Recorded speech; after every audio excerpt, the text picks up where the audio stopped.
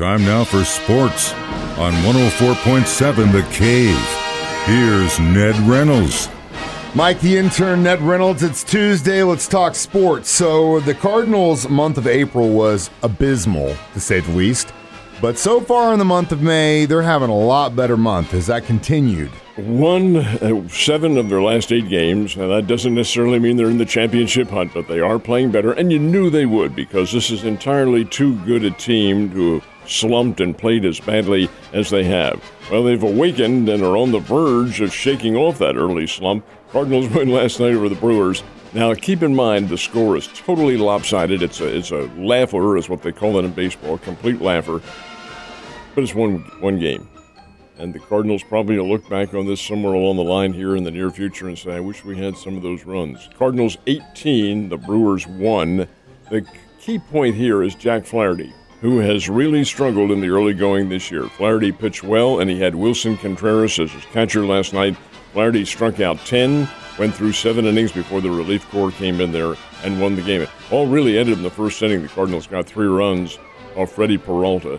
And Nolan Arenado, who's been hot lately, I should say, hit a 3-run homer to get them started. But 18-1 is the final score. The Cardinals beat the Milwaukee Brewers, and the Cardinals' record's now 17 wins, 25 losses. Folks, that's still 8 games under 500. Still got a ways to go. But I think this team is beginning to feel itself now, and somewhere along the line, they're going to emerge as probably the key challenger to the Milwaukee Brewers for the championship in the National League Central, which is still among the weakest in baseball. But nice win, great win. We'll see what happens tonight. They got a long way to go, but at least we can start putting our Cardinal stuff back on, and that makes me happy. All right, so it looks like the horse that had a hell of a time in Kentucky might be the favorite going into the second jewel in the Triple Crown. That is Mage that they're talking about, and Mage is an 8-5 favorite and is the only Kentucky Derby horse running in the Preakness, which is coming up on Saturday. That's the second jewel in racing's Triple Crown. They run it at Pimlico in Baltimore. It's a big deal. And they run for the Black-Eyed Susans, the only thoroughbred in the field. The field is 8. That's all the horses that are running in the Preakness.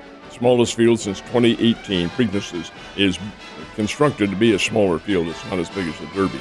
But the fact is that it is a tough course, and Mage will be the favorite. The second favorite, 5-2, is First Mission, which is a veteran winner among the circuit here in the late fall and early spring, but did not run in the Derby. So this will be very interesting coming up. That's Saturday, the second jewel in the Triple Crown. The Preakness, always a big deal. The run for the Black-Eyed Susans. Putting any money on this one? 0. He's a smart guy, and I'm always listening to Ned's advice. Last but not least, Coach Primetime is going to be tested in a pretty tough division in college football this year. I think he's going to do okay. What do you think? We will see. Coach Primetime, of course, is Deion Sanders, who has taken over as the head coach at Colorado. Colorado's a Pac-12 conference team. The way the volatile college formation is going, they could move to another conference. Who knows? Colorado had a 1-win, 11-loss record last year in football. Fired their coach, Carl Durrell, and brought in Deion Sanders. Well, at the end of the spring practice, 71 Colorado players went on the transfer portal. 71 of them. Deion said, hey, that's fine. I brought in my own guys. We're going to be fine. And we'll see. You lose 71 players, many of whom had played in that spring game. Opening game will be September the 2nd. Colorado would be on national television. Fox is going to pick it up. It'll be a 12 noon kickoff, and Colorado will play Texas Christian. And they will play Texas Christian at Amon Carter Stadium in Fort Worth. And Amon Carter Stadium has been developed. The attendance has been increased to something like 85,000, 90,000, somewhere around there.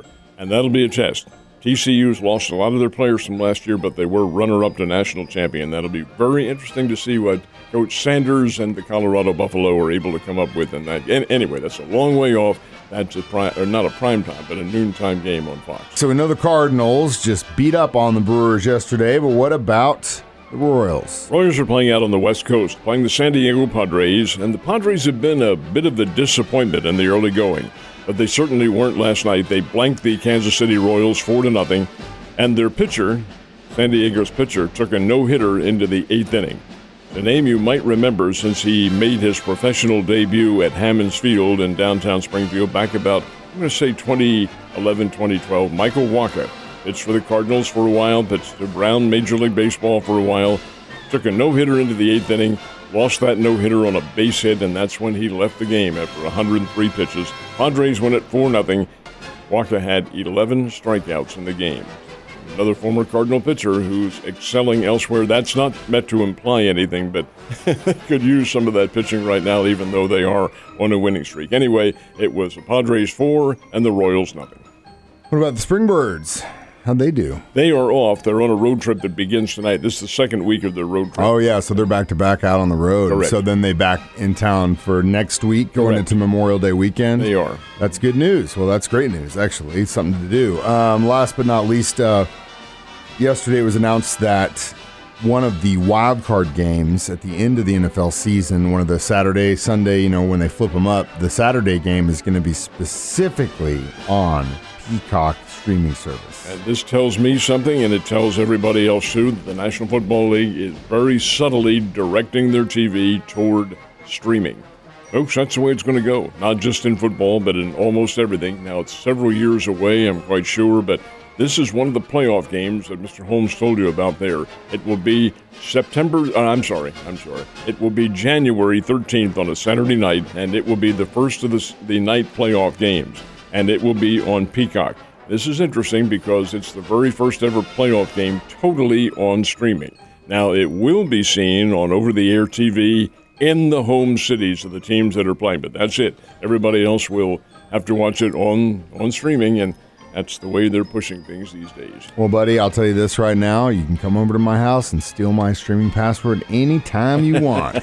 So it looks like Ned and I, if that's the wild card game we're watching, we'll be watching it at my house. All right, last but not least, how close are we to a Panther-Kraken final in the Stanley Cup? Closing in on it. We'll see what happens. The Kraken, well, they lost last night, but the Golden Knights are still in the thing. Dallas defeated Seattle 2-1, so the Kraken are out of it.